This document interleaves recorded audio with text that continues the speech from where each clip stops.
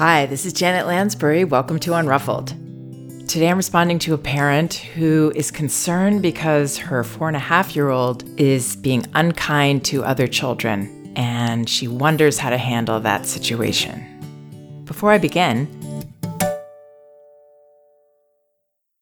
here's the email I received. Hi, Janet. I've been listening to Unruffled for about 1 year, and it's literally turned around my relationship with my two girls, 4.5 and 2. I know now I need to show them that I'm on their team, support them, and show them more love and kindness, as well as space to just play.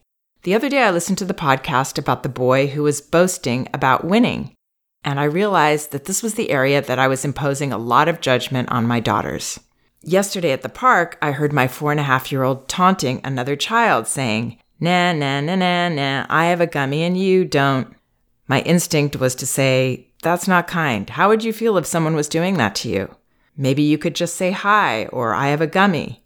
But from the podcast about the boy winning, I now have the impression that I should just ignore it and let her be rude so that she can be more confident. So I didn't say anything. The grandfather who was with the child she was talking to looked at me like I should say something, and I just said, "T, do you want to keep swinging or do you want to go down the slide now?" What should I say when I hear her being mean to other kids? As her mama, I want to help coach her on being kind and a good human, but I am now very unsure of what to do to help foster this. Thank you so much. Okay, first of all, thank you so much for your feedback. I'm thrilled that this approach has been helping you. But I also have to say, I feel terrible about this. I feel awful that I gave out information that was so misleading, and I take full responsibility for this parent and possibly lots of other parents misunderstanding my advice in my previous podcast about boastful competitive behavior. And I'm reminded again of the limitations of this medium and also of the challenges in expressing and communicating an approach that is very nuanced. It's as nuanced as any relationship that we have with another person. But again, I take full responsibility, and I'm going to take this opportunity to clarify. The advice that this parent heard in regard to a boy's boastful competitive behavior was focused on helping that parent to understand the why, where that behavior might be coming from, also how to address it. But the difference in that parent's question was that from what she gave me, her son was actually making factual statements. I didn't hear her say that he was rubbing this in a child's face. He simply said, "Hey, you were slower and I was faster." What I saw there was an opportunity to help parents understand that the other child, the child that's directed at, is very likely not going to see this as a slight or meanness, but that's something that we as parents will tend to project. A lot of us have a tendency as parents, and I'm including myself in this, to be hypercritical of our children, especially if we are judgmental of ourselves. And that's why it's so important, and Magda Gerber, my mentor, gave this advice. We have to accept ourselves so that we can accept our child. Through that lens of trust and acceptance in our child, and all children, we can see more objectively. We can see that the child that is the slower child in that situation maybe doesn't feel any unkindness in that being spelled out. So it will help us a lot as parents to work on observing with the most objective lens that we can. It's very, very challenging for all of us to be objective to any degree about our own children. It's such an important job that we're trying to do. It seems like they're reflections of us.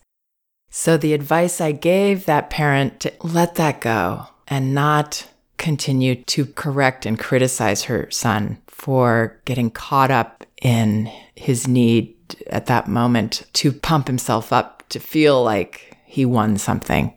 That advice was about not jumping in with a judgmental attitude, giving our child that grace, having that curiosity as to what they're going through that they seem to need to pat themselves on the back that way.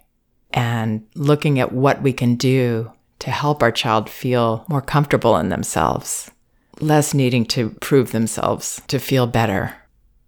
So all of that part actually applies to this parent I'm addressing today. What's different here is that her child is actually taunting. She's trying to put another child down.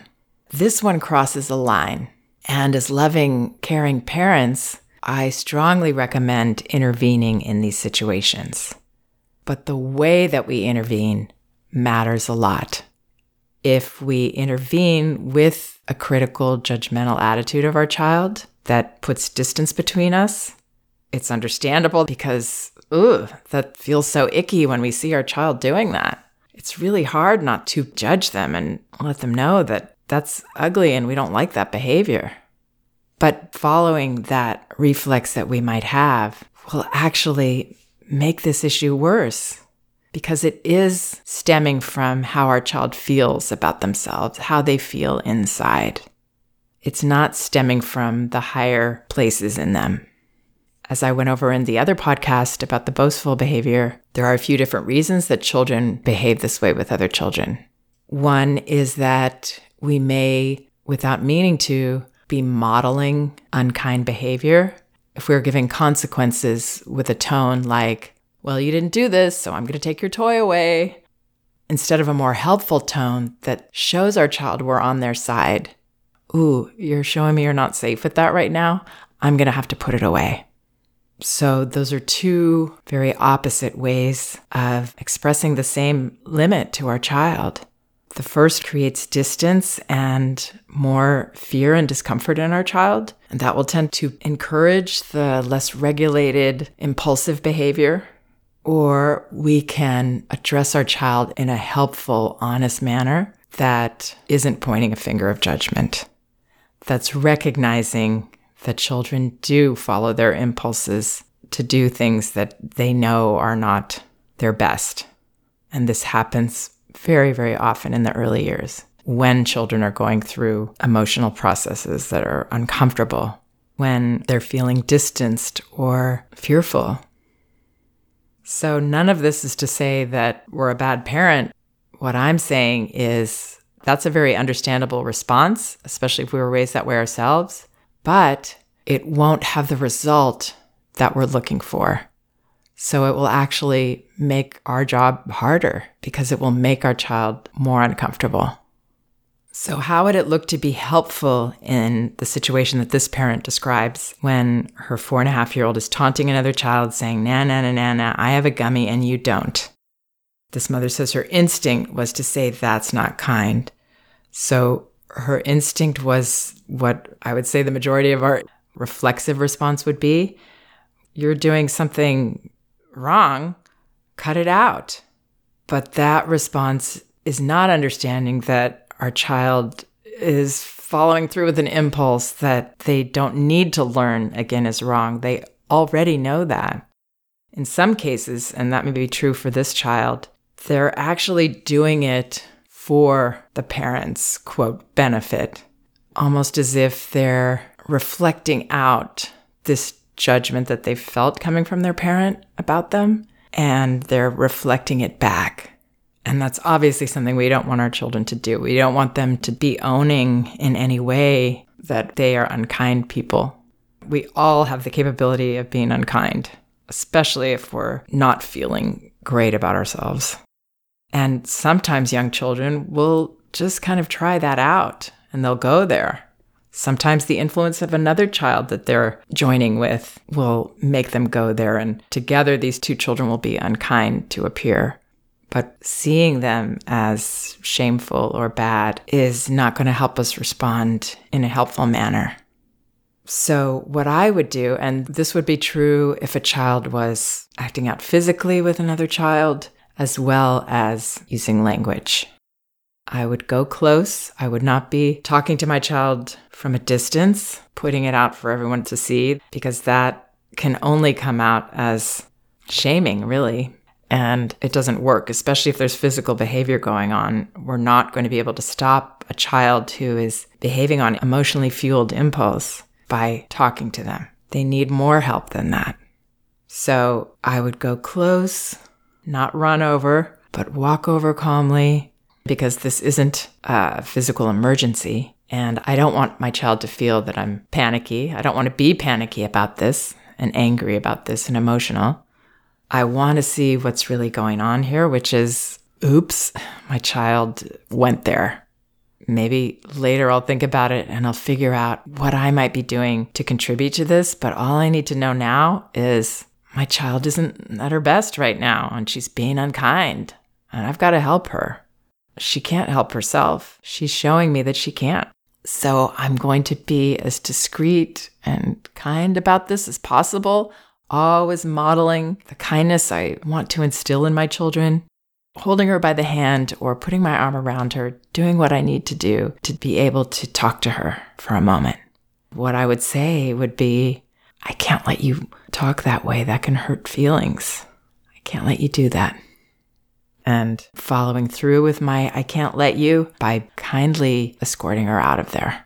But I'm not blaming her. I know that she doesn't want to be that person that's unkind, and it's my job to stop her.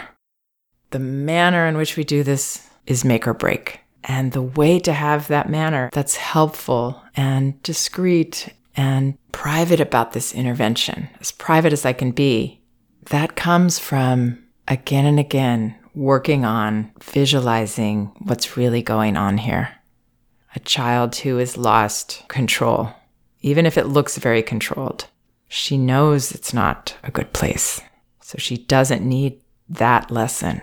She doesn't need to be told again and again.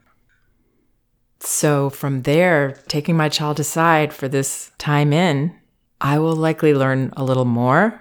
I will see my child either express relief, take a moment, and then be able to go back, or I will recognize, my child is tired, maybe has a full-on meltdown at that point. That can happen, that those unkind behaviors are the tip of the iceberg to the stronger feelings that a child has inside that they need to release. So that might happen, in which case maybe I would help her to the car or somewhere even more private. But we can't do nothing. We can't leave our child exposed in that situation. And that's why I feel so terrible that I led this parent astray in what I said in the other podcast. Because the last thing I want to be teaching parents is to leave our children high and dry when they need us so desperately. So this parent says, what should I say when I hear her being mean? That's what I would say. But I would be close. I would bring her to you. I would recognize that she needs help, not more direction, definitely not criticism. And it sounds like this parent tried to redirect her. That won't really give her the help she needs either, because she's waving a flag. That's a help flag when children cross those lines. They need us to see that. This mom says, I want to help coach her on being kind and a good human. So we have to understand how children actually learn. They don't learn from the words that we say to them or what we tell them they should do. They learn through our own modeling by what we do. If we intervene with them with a kind and generous heart, that's how they will learn kindness. All of these character traits that we want to instill, they are learned mostly through us giving them a big heart space of acceptance and patience around their process, and wanting to understand rather than push them away when they're showing the opposite of what we are wanting to instill. And parents often ask me, well, what about when they do this with me at home or their siblings? I know this is a hard one because it feels like, well, if I'm not going to let my child talk that way to other children, I can't let them talk that way to me. But it actually works better to let go and see these tiny people and why they are speaking that way to us, which could be that we've kind of encouraged it without meaning to by reacting to it. So they've seen that this is a way to get our attention, or that they're just in a flood of anger about a limit that we've had to set, and they're demonstrating it in an immature way. For the bigger picture, I would let that go. See beyond those words said out of anger or out of attention getting. take the power out of them. And if they do this with a sibling and it's extreme, sure, I would intervene the same way as I suggested at the park. But almost always, the two siblings are playing a part, or three siblings. They're all playing a role in this behavior. One of them is kind of taunting in a maybe more discreet way, and then the other one is taunting back.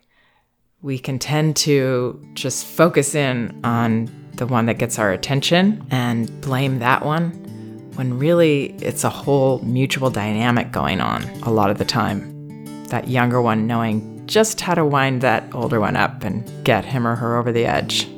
So I would practice seeing what's really going on. That's why observation is such a wonderful tool that we all have. I hope some of this helps. Please check out some of the other podcasts on my website, janetlansbury.com. They're all indexed by subject and category, so you should be able to find whatever topic you might be interested in. And both of my books are available on audio, Elevating Childcare and No Bad Kids, Toddler Discipline Without Shame. You can get them for free from Audible by following the link in the liner notes of this podcast. Or you can go to the books section of my website. You can also get them in paperback at Amazon and in ebook at Amazon, Barnes & Noble, and Apple.com. Thank you for listening. We can do this.